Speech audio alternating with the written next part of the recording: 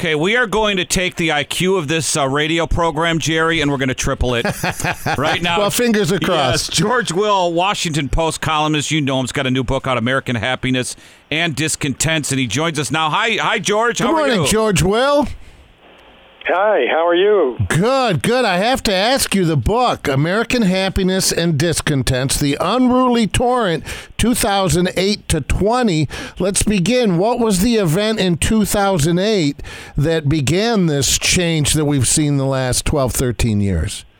Well, I'm not sure this began it, but what happened then, of course, was the election of Barack Obama. Okay. And the insertion into our politics of really amazingly stupid ideas that Barack Obama's a Muslim, that Barack Obama wasn't born in this country, et cetera, et cetera. And it was presaged what came to full fruition in the election of 2020 when the country threw up its hands and said we'd had enough of that. I hope that's what they meant by the 2020 election. But the period covered by this book will not, I think, be remembered by historians as the era of good feeling 2.0. This is something else, and something I hope we're going to get over. And, you know, you've won Pulitzer Prizes. You've been around. You've had a great Hall of Fame, and you've done everything over the decades. In your opinion, because you hear today, oh, it's so bad, it's so divided, is it better or worse, do you think, than it was in the late 60s? Because that was an explosive time in this country as well. It was an explosive time. I think today we're not as bitterly divided and vulgar in our expression of our divisions as actually we were in the 1790s. When political parties emerged, they'd been neither desired nor anticipated by the framers.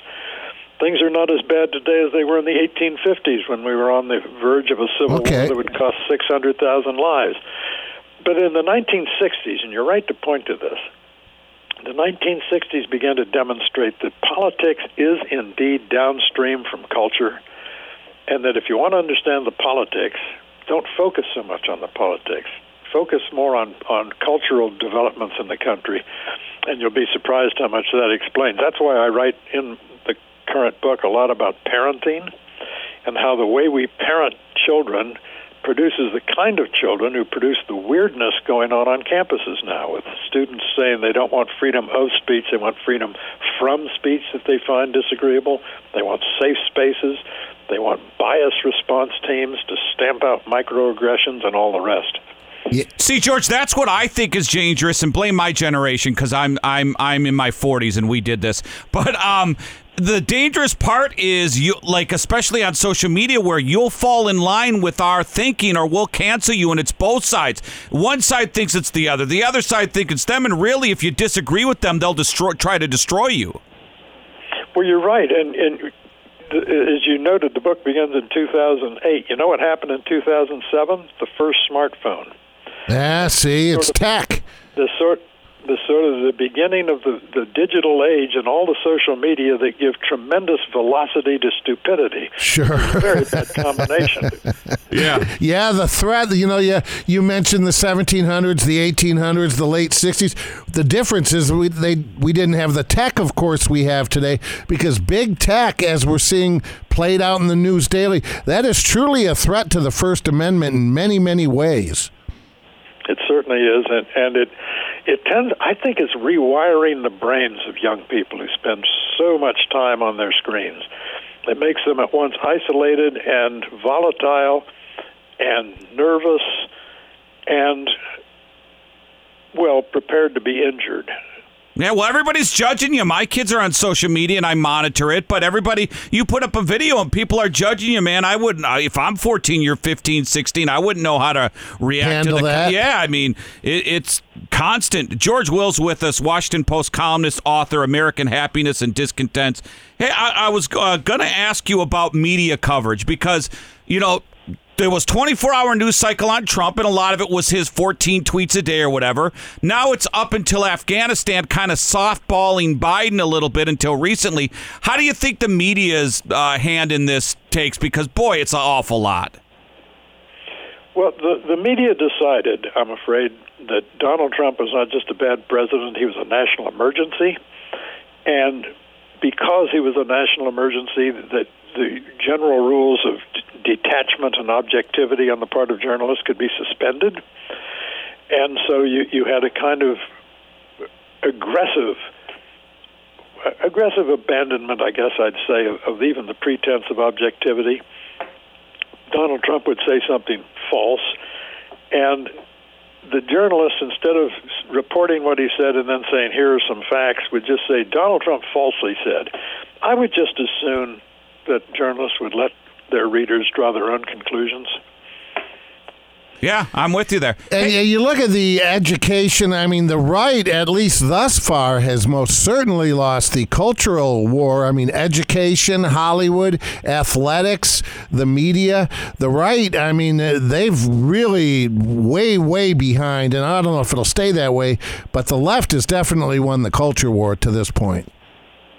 I think that's right, and I think that explains the sense of grievance and embattledness that the right feels, which makes them particularly prickly. And what's happened is we're the only nation founded on a good idea, the pursuit of happiness as each individual defines it. The trouble is that today, an enormous number of Americans define their happiness as the unhappiness of the other team. Good point. That does not make for a happy community. Well, and I see there you also write onto a lighter subjects here. Frank Sinatra, Bob Dylan. You had experience. What about Frank? Should we know? Well, just take a look at the lyrics that of the songs Frank sang from the Great American Songbook. Yeah. Compare them to "I Don't Get No Satisfaction." Now, please. Anyone who's inclined to think that the evolution of society necessarily means the improvement of society can refute that serene idea by just looking at the decline of popular culture from Frank Sinatra to today's music. The Beach Boys interested me because they illustrate how baby boomer nostalgia is entirely cued by popular music. I went to see the Beach Boys' 50th anniversary tour. Now, these are still calling themselves boys. Sorry, they're all of this. The Beach Men. Hey, George, Beach Geezers. The Beach Geezers, yeah. We could do an entire interview with you on baseball, on the subject of baseball. Is baseball, because they're trying a lot of different things, is baseball on the right track? Because they're about to lose, I don't want to say a generation, but they're skipping about 20 years of fans here. There's no question that baseball's in trouble because the ball is not put in play enough. It's all home runs, walks, and strikeouts. In the last 25 minutes of the last game of the World Series last year, Game 6, 2020, the ball was put in play in 25 minutes twice. Wow. Now, that's boring, ladies and gentlemen. Yeah. And young people who are wired to the modern quick media are not going to put up with that, and they're not going to stay around. So they're going to have to reform the game. Yeah, I always say whenever I find myself talking baseball, it's with somebody over the age of 50. That's an ominous sign. Yeah. I'm not there yet, Jerry. No, that's true. You'll talk baseball. Hey, George, it sounds like a fascinating book. Barnes & Noble, Amazon, available widespread, right? Website? Absolutely. Doing very well on Amazon. Well, George, thank you so much for your time. Thank you for it. I enjoyed this very much. Okay, bye-bye.